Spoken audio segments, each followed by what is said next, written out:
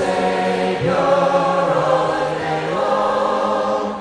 This is my story, this is my song, praising my Savior all the day long. Perfect submission, always at rest.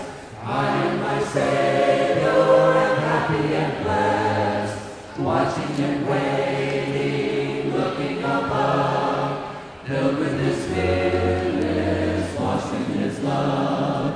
This is my story, this is my song, praising my Savior all the day long. This is my story, this is my song, praising my Savior. Amen.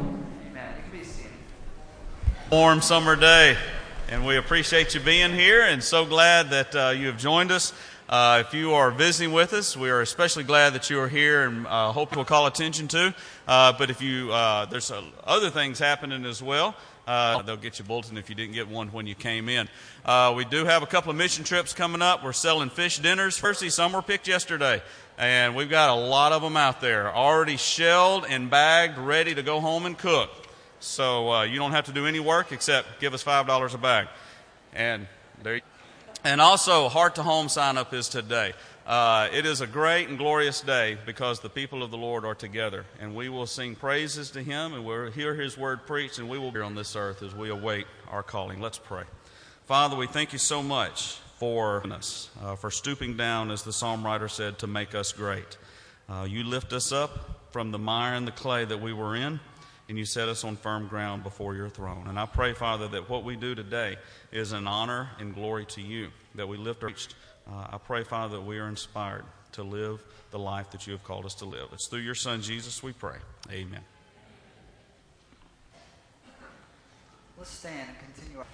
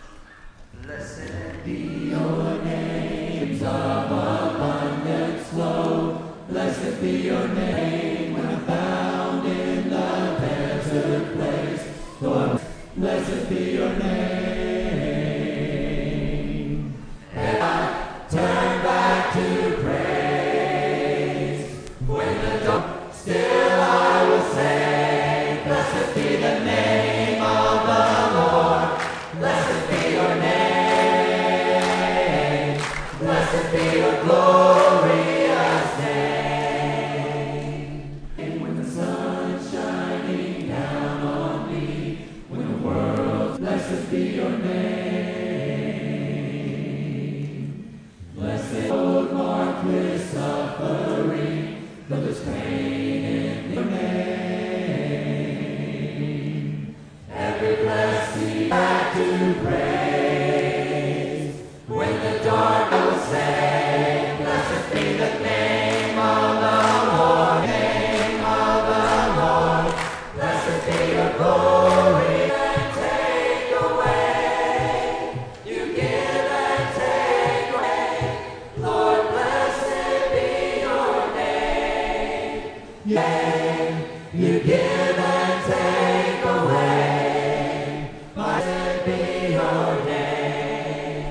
You give and take.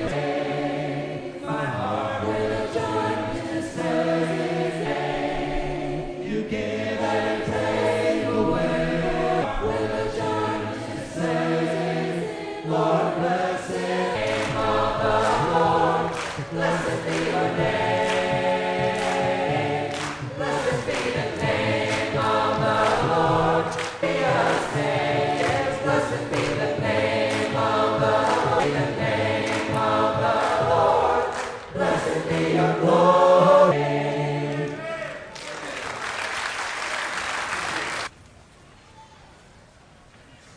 That's tough sometimes, right? The song is you give and take away.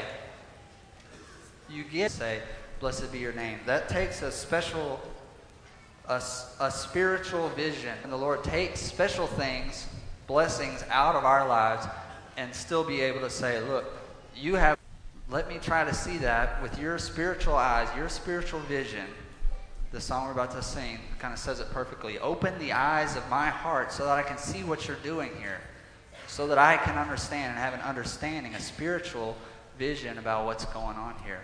And we have to pray that continually, or else we get stuck in this physical vision that doesn't make any sense. And then it's easy to say, no, I don't miss it all. And we get bitter about it.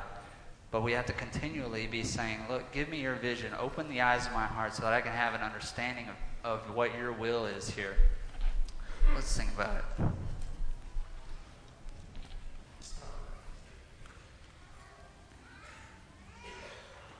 Open the eyes of my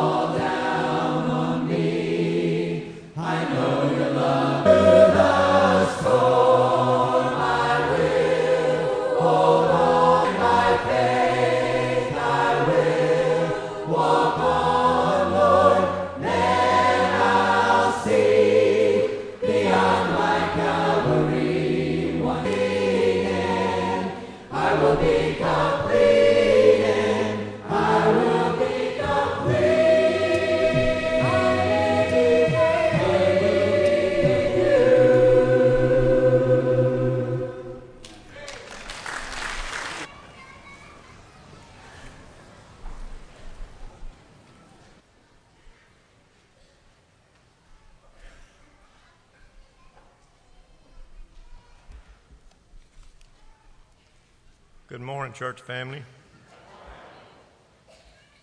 Glad to be a part of this service, and I want to read something from, 1 Corinthians.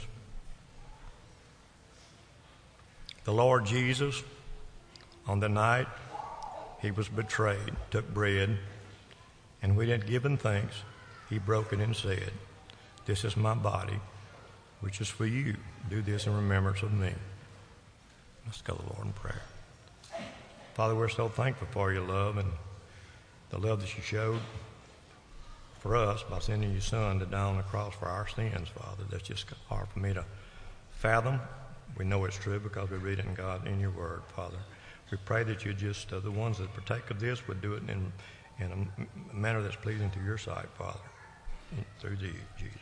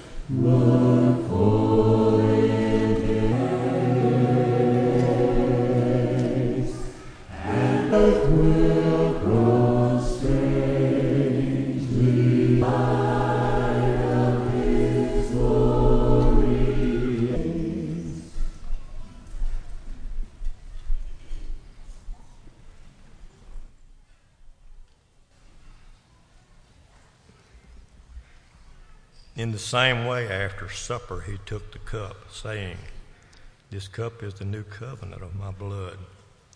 Do this whenever you drink it in remembrance of me." Father, we thank you so much for this promise that you made to us. We thank you for the fruit of the vine, Father, does represent your Son's blood. We pray that we'd do this in remembrance of you, Father. In Jesus' name we pray. Amen.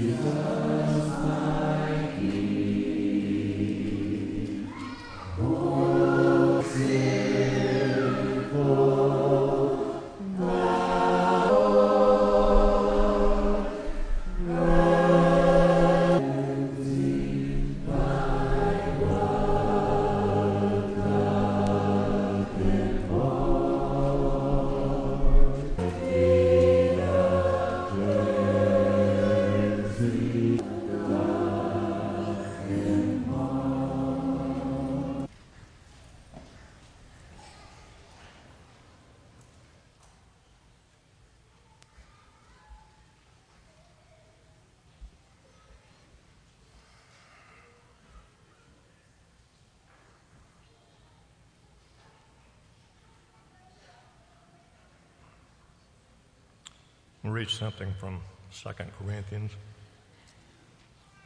8th chapter. Sowing generously. Remember this: whoever sows sparingly will also reap sparingly.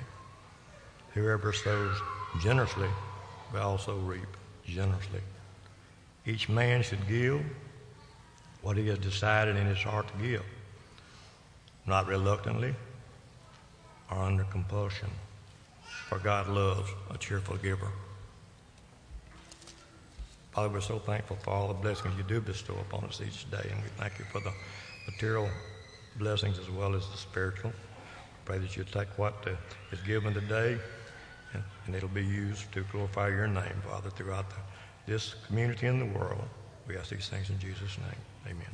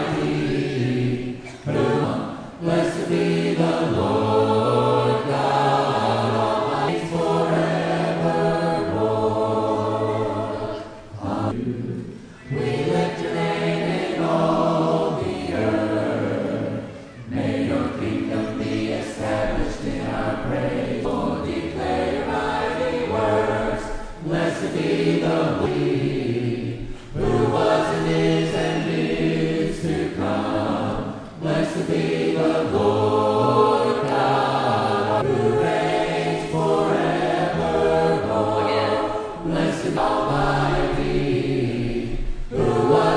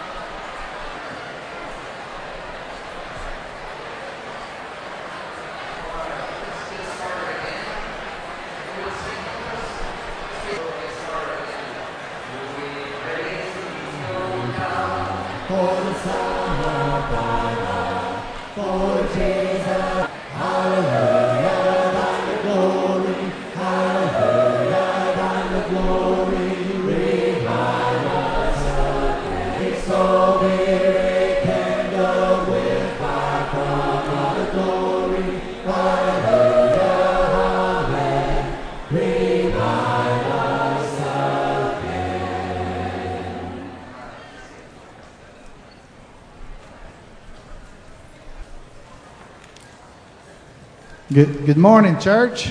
Thank you, visitors, for being with us today. I want to remind you that there will be some have asked about Sunday nights. We have house churches around, but also at the University Church in Monroe, we'll be having a worship service there tonight, communion time together. And actually, Debbie Colvin is going to be sharing her testimony there tonight. So thank you ahead of time, Debbie, for being willing to do that. Do you respond, brother?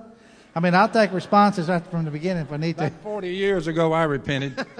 I've been repenting ever since. I'd like to recognize these Army guys and gals who are visiting with us today. You guys stand. Everybody give them a round of applause for serving our country. Amen.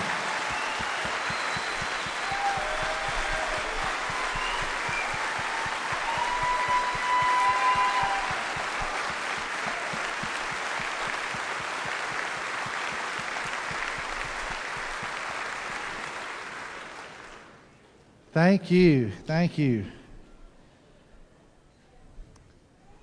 Tonight at 6 o'clock at University, if you want to join us there. Also, we've been in this series, Highlights of the Book of Acts. It's called Converge, when ordinary meets extra. And, of course, Al did a great job last week, by the way. And Trent, the lessons you've been doing has been really well. And so we've asked Zach Dasher to do this lesson today and out of the book of Acts. And so he's going to be coming and sharing with us. Zach, come on up, brother. Let me have prayer over you. And thank you for your willingness. Zach has been preaching over at University, our work over there, for a pretty good while now, and as well as with Gordon and some of the other guys, Ben, and that go over there and help make that effort there successful. And we're really excited about the work that's going on over there, and appreciate your willingness to come across the river and preach here today, okay? Let's bow. Father, we love you. Thank you so much for your word that guides us, and for your spirit that put it down, for the same spirit that dwells in us. And so we ask that you bless Zach as he shares with us today, as he breaks open this word and brings it to us. Father, we're grateful for his faith and his heart and his passion for you. And so please use him today. In Jesus' name, amen. Amen. Well, good morning. So I had the opportunity to speak in front of a larger crowd than this at the Republican Leadership Conference. And the way I got in was they said, look, you're a nobody, Zach, but we know you're related to the Robertsons, so if you can get Willie down here, we'll let you speak. I'm not a nobody, but I called Willie up. I said, Willie, would you do me one favor? Can you speak down here in New Orleans? I want to be out of town that week, and I can't do it. So I looked down my list of available Robertsons, and the next on the list was Phil.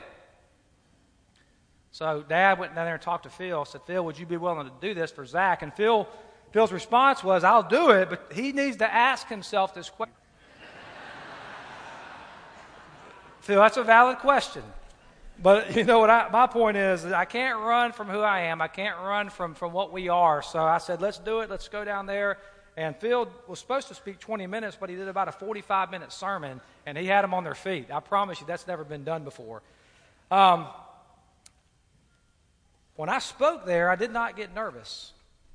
So when Willie told me, he said, Zach, I've spoken all over the country, and I never get nervous, but somehow when I spoke in front of my home congregation, he said, I've never been that nervous in my life. And I'm laughing. I'm like, come on, Willie. I'm making fun of him, and then I woke up this morning, and my stomach was in knots, so I'm a little nervous right now, so be careful when you make fun of somebody. It might come back to bite you. But look, I want to talk to you guys today about Acts 17 and addressing the culture. How do we address the culture?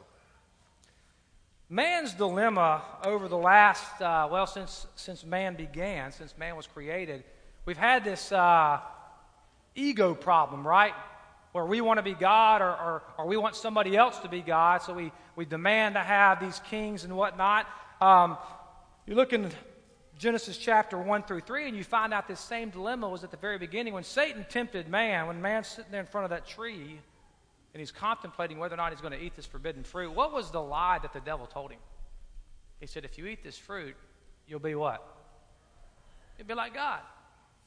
If you eat this fruit, you'll be able to be your own God. And so throughout history, if you're a student of history, what you'll notice is that it's littered with people trying or attempting to be the creator when that's really pretty stupid, right? We can't create things ex nihilo, meaning out of nothing, like God our Father does. And the history of the Israelites is no different. In fact, the Israelites, after all that had been done, if you think about their exodus from Egypt, remember what happened? They had happy meals coming from the sky. I mean, God's providing food for them. Bread's falling out of the sky. He's parting the Red Seas. He's done all these miracles. He's delivered for them over and over and over again. Yet they still said, we need a king. God, you're not enough to take care of us. We need to take this into our own hands. We demand a king. And after a while, God gave them what they wanted, a man by the name of Saul.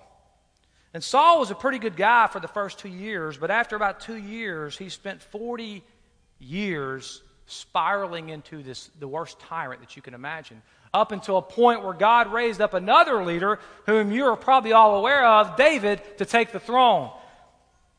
And when David was ready to take the throne, all the men from the 12 tribes of Israel, they came to surround him to support his kingship. And each tribe brought like a little something different to the table.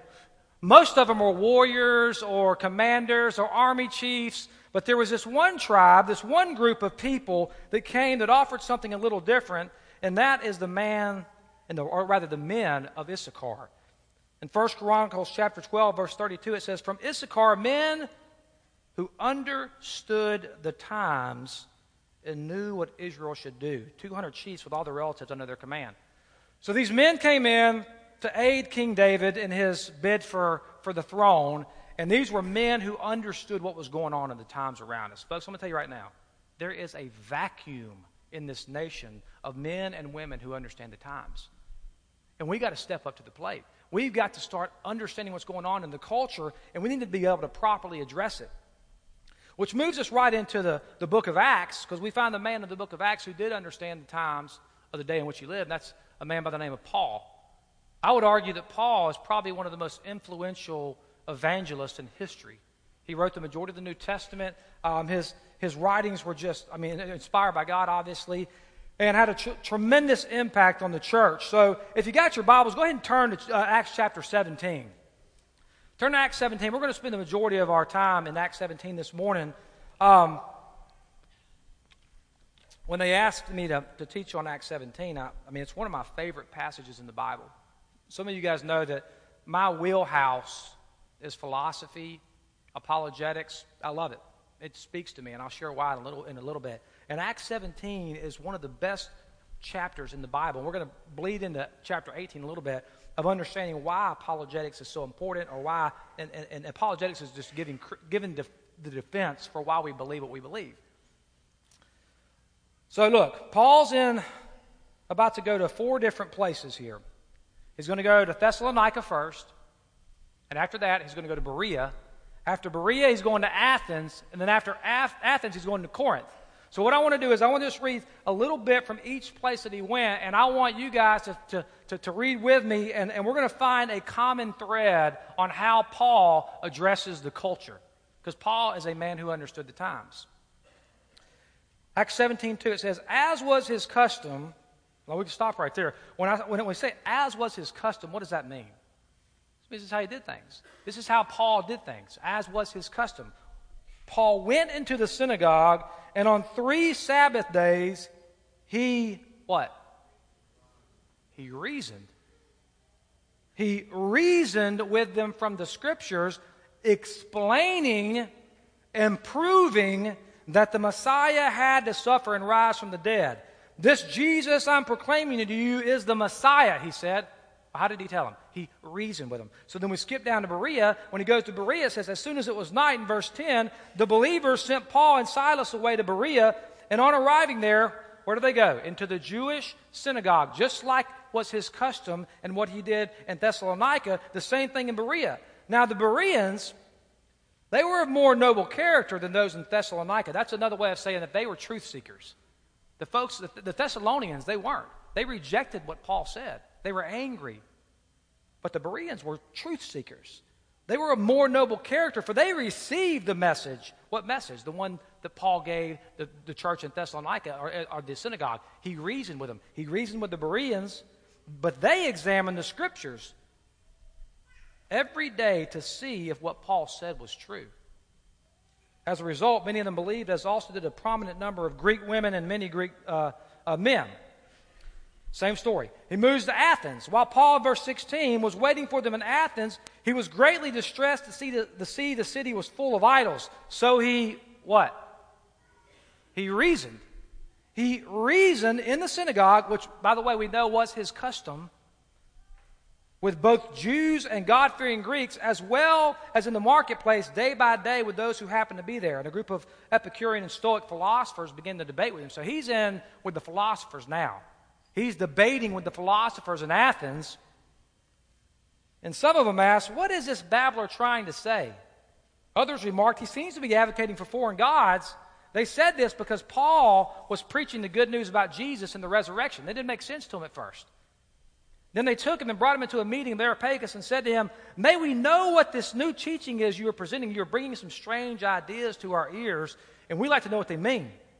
And all the Athenians and the foreigners who lived there spent time doing nothing but talking about and listening to the latest ideas. It sounds a little bit like America, right? They're discussing all these New Age ideas and these different philosophies, and Paul basically comes on the scene and says, all right, I'm going to use my ability to reason, and I'm going to show you about this God whom you're looking for. And you all have these different philosophies, but let's continue in the vein of reason and see where we end up at. And by the way, folks, if you continue in the vein of reason, you will always end up with the God who is there, the Judeo-Christian God that is presented in this word right here that I hold before you today. And then when he went to Corinth in Acts 18, Paul left Athens, went to Corinth, and verse 4 says, every Sabbath he reasoned in the synagogue, trying to persuade the Jews and the Greeks. This is the biblical model of how we should be addressing the culture. We should be making reasonable, rational, and logical arguments with the world. That's what Paul did. But we live in a postmodern age. So let me tell you what the postmodern church's approach has been to changing culture. You don't need to understand what I mean by postmodern. All you need to know when I say the word postmodern is there's one characteristic of it I want you to understand, that it's overwhelmingly relativistic, which means that it's not really true. It's true for you, but maybe not true for me. An example of this would be, how many of you ever heard someone say something like, well, for me, Christianity is true, but for you, or for you that may be true, but for me, my personal belief, we use words like personal or private, or, it's like our little wheelhouse, our little box, it's our little private little faith, we keep it in our pocket. Faith's important to me, guys. Faith is so important to me. It's a big part of my life. Oh, what are you saying there? You're saying that it's a little compartment where you put God, and it's only true for you. It's not really true for everybody else. We have placed faith into the private sphere, not to be used in the public sphere. Well, this is actually an abandonment of reason.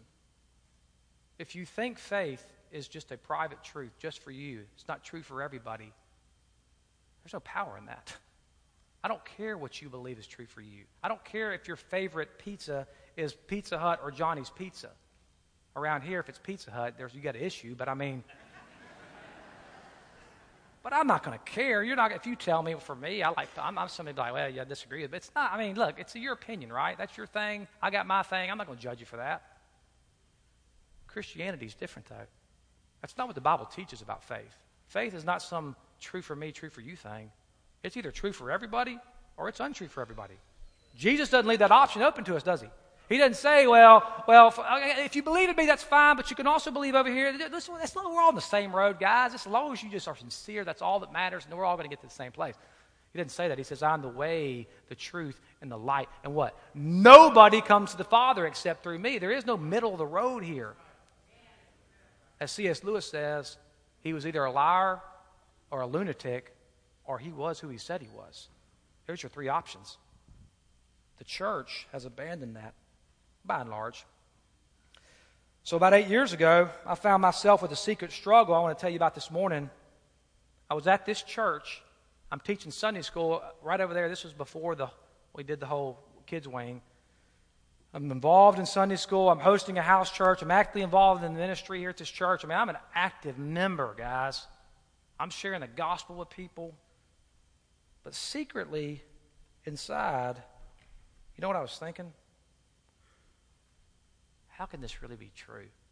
I mean, I'm having these thoughts. How can this really be true? I mean, the Bible teaches that the earth is like 7,000 to 10,000 years old, but yet science has proven that it's like 4.5 billion. Or what about the Noah's flood? I mean, did it really cover the whole earth? There's no evidence for that. And I mean, how do I know that the scriptures are reliable? I mean, how do I know some charismatic cult leader didn't just make this up and create this thing and then just over time turn into this big myth and on and on and on? These are the questions that I would have. I found myself in a dark place. But look, this wasn't the first time I'd had these thoughts. I had these thoughts ever since I was able to think for myself. But as a young child or a young teenager, when I would present these to the various youth ministers that I had growing up or to the Sunday school teacher, you know what their response would be every time I would say, this doesn't make any sense to me. I don't know if this, how do we know this is true? How do I know it to be real? You know what their response always was? Well, that's where faith comes in. That's a horrible answer. That's where faith comes in? What are they saying there? What they're saying is when all the evidence suggests the opposite, when you have no reason to believe this to be true, and you believe it anyways, that's faith. And that's to be commended. Folks, number one, it's not biblical. Read Hebrews chapter 11, verse 1. And number two, that's not faith. That is stupidity. I'm not going to believe something that's not true. That's stupid. Why would I do that? But see, I was being sown this lie because the church made a deal with the culture many years ago that we're gonna keep faith in the private sphere. It's just true for me. It's not true for everybody. And when we get in here, let me tell you something. Jesus is Lord. Hallelujah. Praise God. I'm telling you, we get out in the workplace now. Jesus is Lord. We're not going to say it, are we? You get in politics. Oh, don't talk about Jesus in politics. Entertainment. I actually know a guy, actually a whole family that brought Jesus into entertainment. Phil, have they come after you?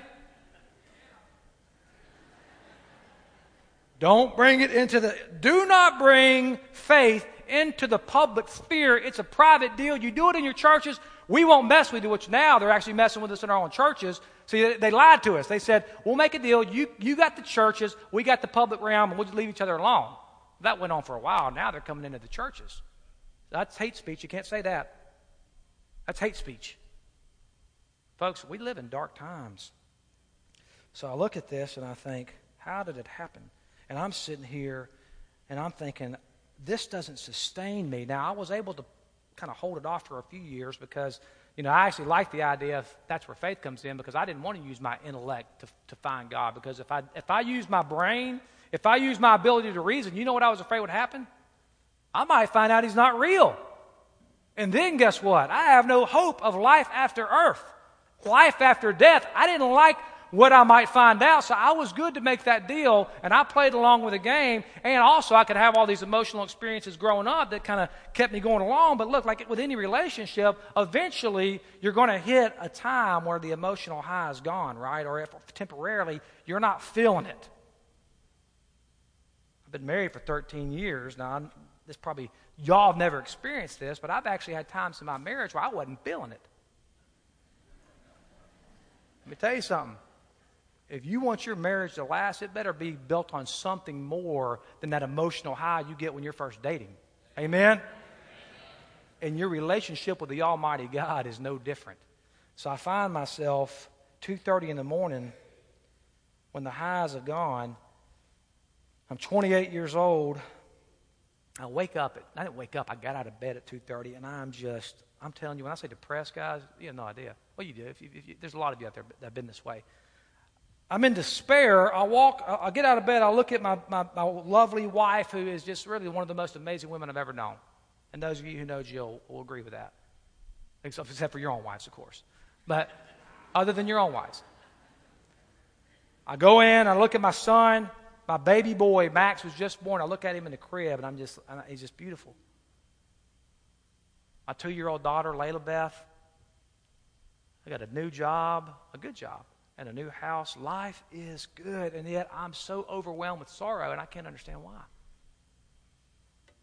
So I go into my office. I get this piece of paper out, and I start writing a prayer down. I've only done that once in my life. I write this prayer down, which basically, it's short, sweet, and to the point, but it says, God, if you are there, which I doubt. I'm being honest. He's God. He knows what I'm thinking, right? Let's be honest with him. God, if you're there, which I doubt, and if you answer prayers, which I also doubt. By the way, I didn't have a prayer life up until this point. You know why? I was kind of like Thomas Jefferson. I was a deist. I was like, if there is a God, he don't care about me. He ain't involved. If you are there and you answer prayers, which I doubt, I need to know, because I am drowning here. I'm staring face to face with reality, and I'm done pretending. This whole true for me, true for you, I'm done with that. I'm ready to pursue it. I've got up enough courage now. I'm ready to use my intellect to see if this whole thing about God is real. Now look, I put that letter away. I found it 5 years later. I'll spare you the details, and it's not the scope of this sermon to give you Christian evidences. But I'm 100% sure that our God is alive.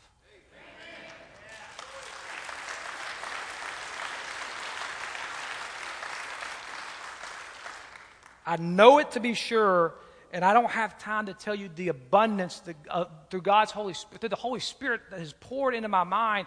My mind has been renewed and transformed by the power of God. I know it to be true now. I really do. And I'm not saying, oh, look, I'm so great, I've figured it out, and I'm 100% sure. No, it's not that. But I'm telling you, we can know this to be real. We can know this to be true. When Francis Schaeffer addressed the Missouri Synod Lutheran Church, he told us exactly how we got here. He said about 300 years ago, there was a major shift in these German universities and how they did science. Now, up until this point in history, the way science was operated, they looked at this cause and effect world. They call it the uniformity of natural causes. So, imagine, you know that scene where you got the dominoes are all set up and you hit one and they all fall down. You know what I'm talking about? Y'all seen them do that, right? So that's like their experiments. That represents the universe. And the scientists would come in, and they knew that somebody set all these dominoes up, and this was something somebody did. And what they wanted to see is they want to examine the mind of whatever being set these dominoes up. So they would go in, and they would look at the last domino that had fallen, and they would use their scientific method, and they would say, now, how did this fall? And they would do all their research, and they'd say, oh, there's actually another domino lying on top of it. So what must have happened is this one must have fallen and hit this one, and that's why it's laying there. But as soon as you figure that out, guess what? Now you got another one. Well, what caused this one to fall? So they start to do their examinations, and they find out, oh, that one hit, there was one laying on this one. And they go back, and it's this continual search into this cause and effect realm. But the system is open. There's somebody who set these dominoes up, they said. So science, they believed in what's called the uniformity of natural causes, but it was an open system where God could get in and he could do stuff and he could get out. It was God's world. He could get in and do whatever he wanted to do. But the German scientists said, hold on, boys. We like where you're going. We like the cause and effect thing because we can't do science without it. But the whole business about the system being open, nah, we ain't going that route. Our system, we're going to draw a circle around our little set of dominoes, and there's nothing getting in, and there's nothing getting out. All that exists is the cause and effect world. There is no God. All that exists is nature. The natural world. So when you hear the term naturalism, what we mean is all that exists is what's natural. Physics, atomic material, matter, if you will. So the philosophers... Oh, by the way, consequently, after the scientists discovered this, every single department in the German universities followed suit, including the departments of theology. How do you have theology without God? Let me tell you something. That happened in this world. It's been one of the biggest tragedies to human freedom. So the philosophers got together, namely 4 of them I'll talk about today real briefly. A guy named Jean-Jacques Rousseau, who they say started the French Revolution. Friedrich Hegel, who was the main influencer of a man named Karl Marx. You may have heard of him. Karl Marx, the father of communism, responsible for 100 million murders. Immanuel Kant and Søren Kierkegaard. And they examined this new system, and they made an unbelievable discovery. They said, hold on, Mr. Scientist, we got a problem here, because you see, if you're right and all that exists is the natural world, then that means all that exists is matter, then we don't matter. If all that exists is atomic material, humanity does not matter. And furthermore, we have no free will. You say, Zach, I don't understand what you're saying there. Hold on. I had a conversation. Let me drink the rest of this because it's going to be a prop. Had a conversation with a guy from a radio show, and I gave him the same spiel, national broadcaster radio show. He's a producer of it. And so I'm giving him my spiel. And I'm talking about the origins of human freedom. And I said, you can't make the case for freedom without beginning with God. How so? Because if God's not there, then all that exists is matter, and we don't matter. He says, why? Why would you say that? So I had some water like this, and I'd finished drinking it, and I just talking to him like this, and there was a trash can right there. I tossed it in the trash. I said, do you have a problem with that? I think he's thinking I'm going like the environmentalist route. You know, he's like, no, man, no. I got a problem. What are you talking about? I got a problem with that. I said, yeah, I just threw that. I mean, you see what I just did? Do you have a problem with that? He's like, what? No, I ain't got a problem with that. You threw it in the trash. I said, why don't you have a problem with that? He says, trash. I said, now let me ask you a question. What if you had your kid here, and I took your kid, and I crumbled him up into a ball, and I just started shoving him in the trash can? Would you have a problem with that? And he's like, at this point, he's looking at me like, this dude's a little weird. And look, I'll go to the extreme. I'll go as far as I have to go with you to prove this point. We can get as sick-minded as you want to get. But he stopped there. He said, yeah, I'd have a problem with that. I said, why? He said, what do you mean, why? I said, why would you have a problem with me tossing your son in the trash can, but you had no problem with me throwing that bottle in the trash can? He said, because that's my son.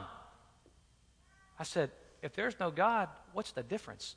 That's atomic material. I'm atomic material. It's the same stuff. It's just arranged differently. But we're all the same. Everything's atomic material. If there's no God, there's nothing to give your life any intrinsic value at all whatsoever. Are y'all with me on this? I want y'all, everybody look at the person next to you real quick. Just look at somebody next to you, even if you don't know them. Now, as you're looking at the person next to you, keep looking. As you're looking at the person, I know it's kind of awkward. I know this is awkward, but as you're looking at them, let me ask you this question. Is there anything in you that says, yeah, you're about as valuable as a bottle of water? Or is there something in you that knows? Now, some of you are like mad at your wife right now. You're like, yeah. Don't do that. Come on, let's be honest for a second here. Is there anything in you that says that? Or is there this something in you and you don't even know where it comes from, but you're looking at that person and you're saying, you matter infinitely more than trash. You're worth way more than a rotten banana peel or a torn up piece of paper. You've got so much more value than that. You know it, don't you? You know how you know that? Romans chapter 2. God wrote the law in your heart. You know that humanity is intrinsically valuable. So, these philosophers got together and they said, if we're going to stay in the vein of reason, if we're going to remain rational, if God's not there, we've got two options if we're going to be logical about it. On this end, door number one, we don't matter. And the term for that in philosophy is called nihilism. You ever heard of Friedrich Nietzsche? See, Nietzsche came very, very close to this. He came very, very close to just saying, we don't matter, there's no point to life, no purpose, no value, no meaning, nothing matters. That's door number one. Door number two is you can look at your son in his crib, or you can look at your wife, or you can look at a complete stranger, and you can know, when I'm looking in the eyes of my children, let me tell you something, I know that they matter. He says, Zach, how do you know that? How do I know that? What are you talking about? I know it. I know it inherently, a priori. It's a properly basic belief to know that man matters. So, option one, nobody matters, nothing matters, it doesn't matter. Or, I admit that God's there. Two options. To stay in the vein of reason, right? Either we say we don't matter, or we say God is real. There's your two options right there. So what do you think these brilliant intellectuals chose? Which one? Door number one or door number two? Y'all think they chose number one? No. Surprisingly, they didn't. But they did not choose door number two either. They chose a third door. They said, if we have to remain in the vein of reason, and we're either going to have to choose nihilism, nobody matters, or God is real, we don't like either one of those options, you know what? Forget reason. We will abandon reason. And they did this. It's historically accurate. What I'm telling you has been so well vetted, I could speak for 6 days on this topic and prove to you that the philosophers, the intellectuals, and soon to follow our most political systems in the world said, man, they reject reason. And they developed this 2-story house that Francis Schaeffer talks about. And in our upper story, we put things that aren't really true. We don't use reason up here in the top story. Things like faith, because faith is private. The upper story is our private story. The lower story is our public story. When I say public, I mean that's true for everybody. What's true for everybody? Scientific facts. Mathematical equations. 2 + 2 is 4, and that's true for every one of us. Doesn't matter how you perceive it. Stoplights are true for everybody. If you run one, you can say, well, I feel like the light's green. You go home today and you pretend like every light for you is green that's red and see what happens. One of two things. You get in a wreck or you get a ticket. See, it's binding on all of it. It's a public truth. But now when we talk about meaning and family values, we use these terms. I hate those terms. Because you know what we're saying? This is true for me. It's my privately held belief. It's not true for everybody. I'm not here to judge. I'm not here to judge. You mean I can't make any statement that this is actually true without being called judgmental? Well, you're going to be called judgmental. It's not judgmental. We could be wrong. Let's bring it into the arena of ideas and discuss it. But they developed this 2-story system so that they could function, because nobody can live like God's not there. And nobody can live without reason, because you can't make scientific discoveries with it. You can't live your life that way.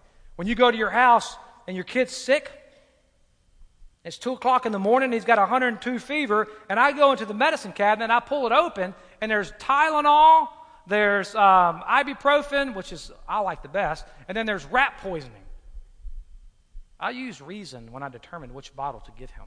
I don't say, well, he says rat poison, but for me, who am I to judge? I mean, who am I to judge? I don't want to judge, because I hate those judgmental Christians. Rat poison. You'll give him this. I feel like it's Tylenol. No, you don't live that way. And the philosophers knew this. That's why they abandoned reason in 50% of our life when it came to the things that really matter. So here we are with these two options. And let me tell you what's happened.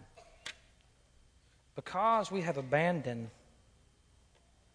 reason when it comes to determining the value of man, we have what's called an incorrect anthropology. Man and his value, because we can't really talk about why he's valuable anymore, and the church has basically said, yeah, we'll take your deal culture, we'll keep it in the private sphere, we won't tell you really why man matters. Here's why you matter. Because of what Paul said in Acts chapter 17. We got to be like these men of Issachar who understand the times. We need to be more like Paul, who reasoned with the Thessalonians, he reasoned with the Bereans, he reasoned with the Athenians, and he reasoned with the Corinthians. He said, what did he reason? The same exact thing that God said in Genesis 1:26, 1:27. Paul said it this way, therefore, the one whom you worship without knowing him, I proclaim to you, God who made the world and everything in it, since he is Lord of heaven and earth, does not dwell in temples built by man's hands. Look, we want to keep God in the building. Paul shut that whole thing down. He doesn't live in here.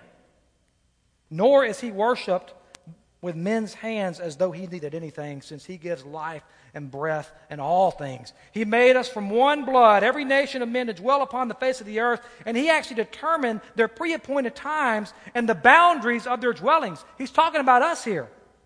So that we should seek the Lord and hope that they might grope for him and find him, though he's not far from each of us. For in him we live and we move and we have our being, as some of our own poets have said, we are his offspring.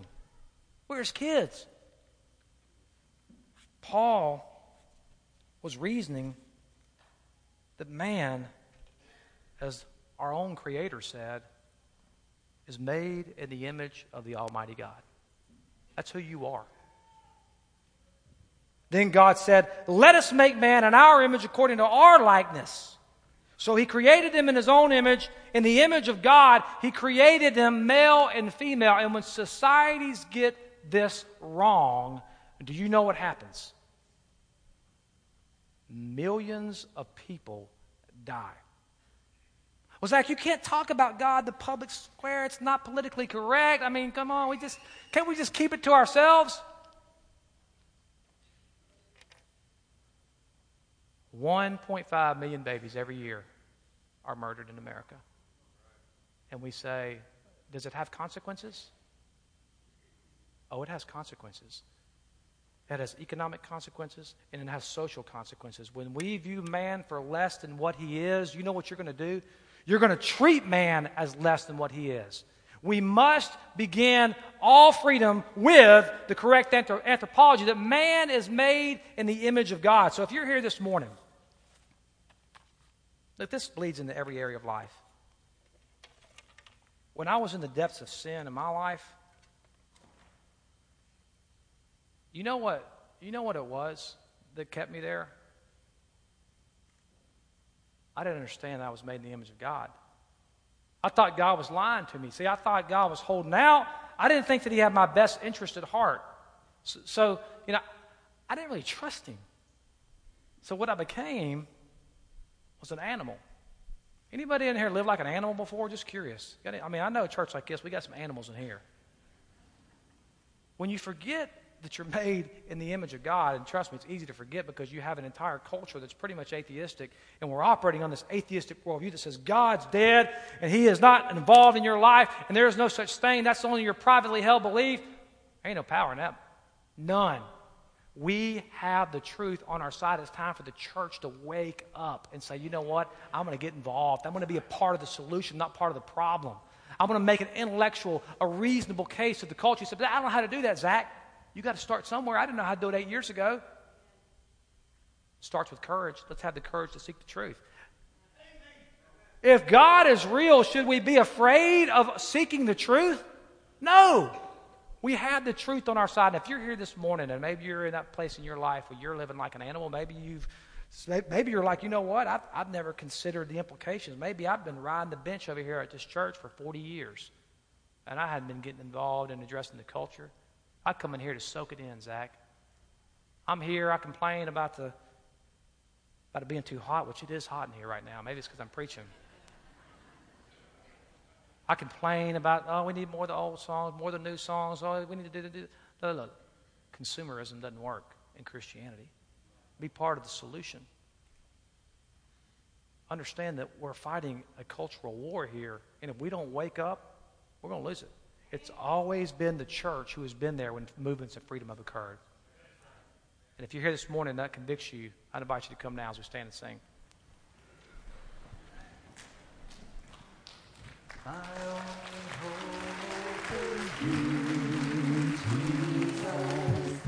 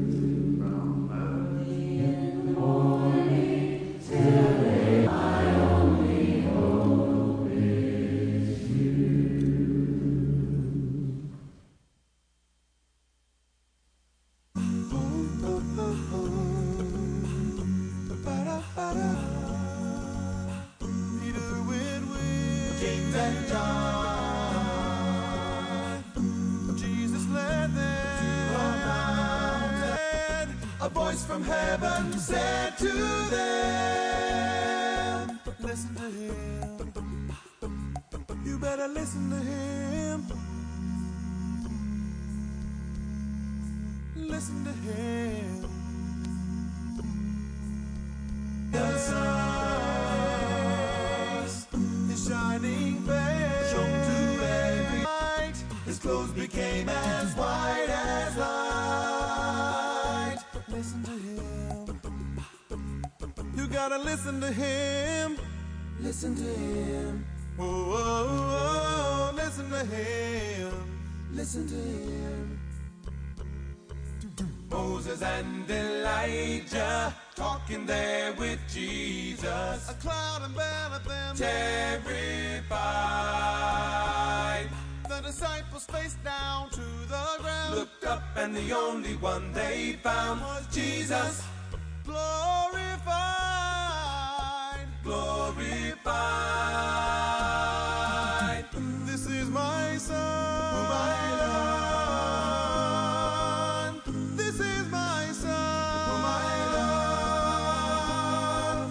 With him I am well pleased. With him I am well pleased. Listen to him. You gotta listen to him.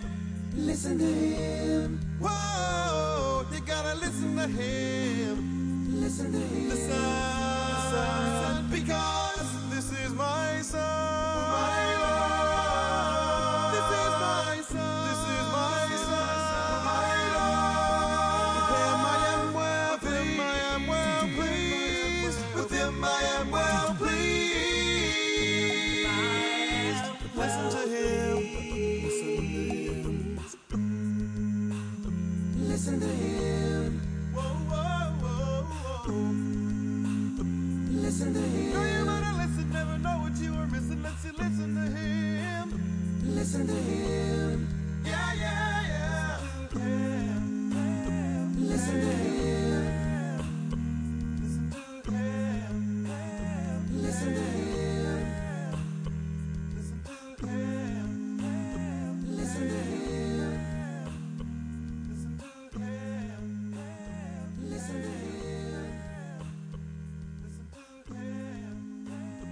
Listen to him.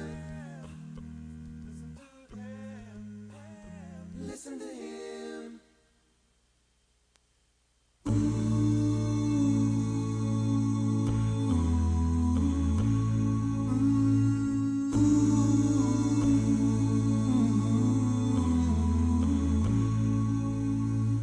Lord, you know everything I've done, every thought I've had.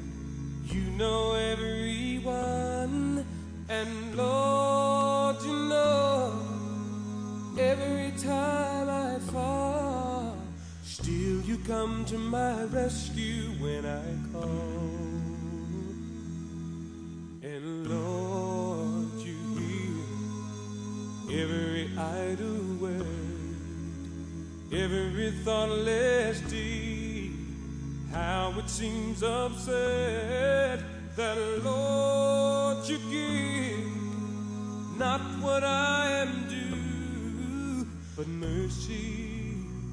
You come to my rescue. You come to my rescue. You come to my rescue.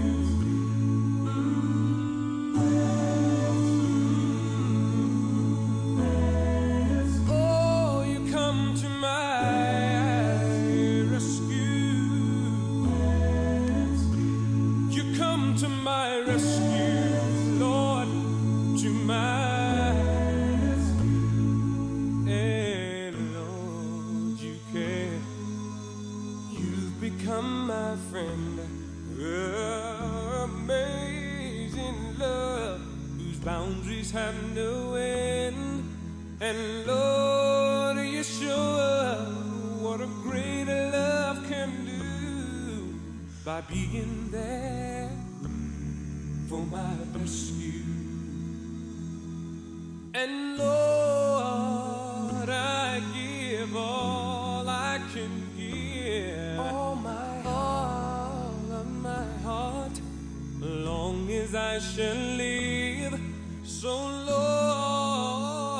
oh Lord, I just want to thank you. I just want to thank you for coming to my rescue. You come to my rescue. You come to my rescue. To my rescue. To my rescue. It's hard to tell you how I feel. It's hard to tell you just how grateful I am. But I'm still gonna make it show. With every breath gonna let you know I am accepting, though I can't comprehend how I could be worth the cost when I was bound, despised, and Lord, I give all I can give, all my all of my heart, long as I shall live. So Lord, oh Lord, I just want to thank you. I really want to thank you for coming to my rescue. You come to my rescue. You come to my rescue. Always, He is always there for me, and He'll be right there for you. Lord, I know I don't deserve it, but you love me anyhow. Rescue, come to my rescue. Rescue, keep on coming to my rescue. You come to my rescue. Keep on coming to my rescue. You come to my rescue. Keep on coming to my rescue. You come to my rescue. I am the door. By me, if any man enter in, he shall be saved, and shall go in and out, and find pasture. The thief cometh not but for to steal, and to kill, and to destroy. But I am come that they might have life, and that they might have it more abundantly. Restless folks live restless lives, but the Father hears their cries. He can feel the sorrow they feel. Jesus came to empathize more than you can realize, offering a life that is real. Since He came to give us, there's been nothing like this. I'm complete within His life. Such a source of healing, simple truth revealing. There's no other feeling like. Since He came to give us, there's been nothing like this. I'm complete within His life. Such a source of healing, simple truth revealing. There's no other feeling like. Many who have heard His voice often fail to make a choice, giving Him the total control. Burdens He could take today, they will carry anyway, hopelessly to pilot their soul. Since He came to give us, there's been nothing like this. I'm complete within His life. Such a source of healing, simple truth revealing. There's no other feeling like. Since He came to give us, there's been nothing like this. I'm complete within His life. Such a source of healing, simple truth revealing. There's no other feeling like. He's giving us life, giving us life, His life. There's no other life. He's giving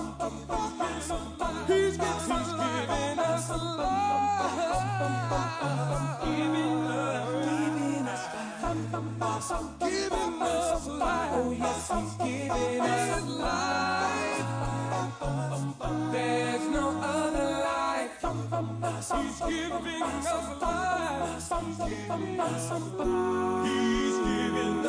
life. Don't you know that there's no need for living down when there's happy life around? Look at what the Master has done. Give it time and you will see. You can sing along with me. This is why the Savior has come. Since He came to give us, there's been nothing like this. I'm complete within His life.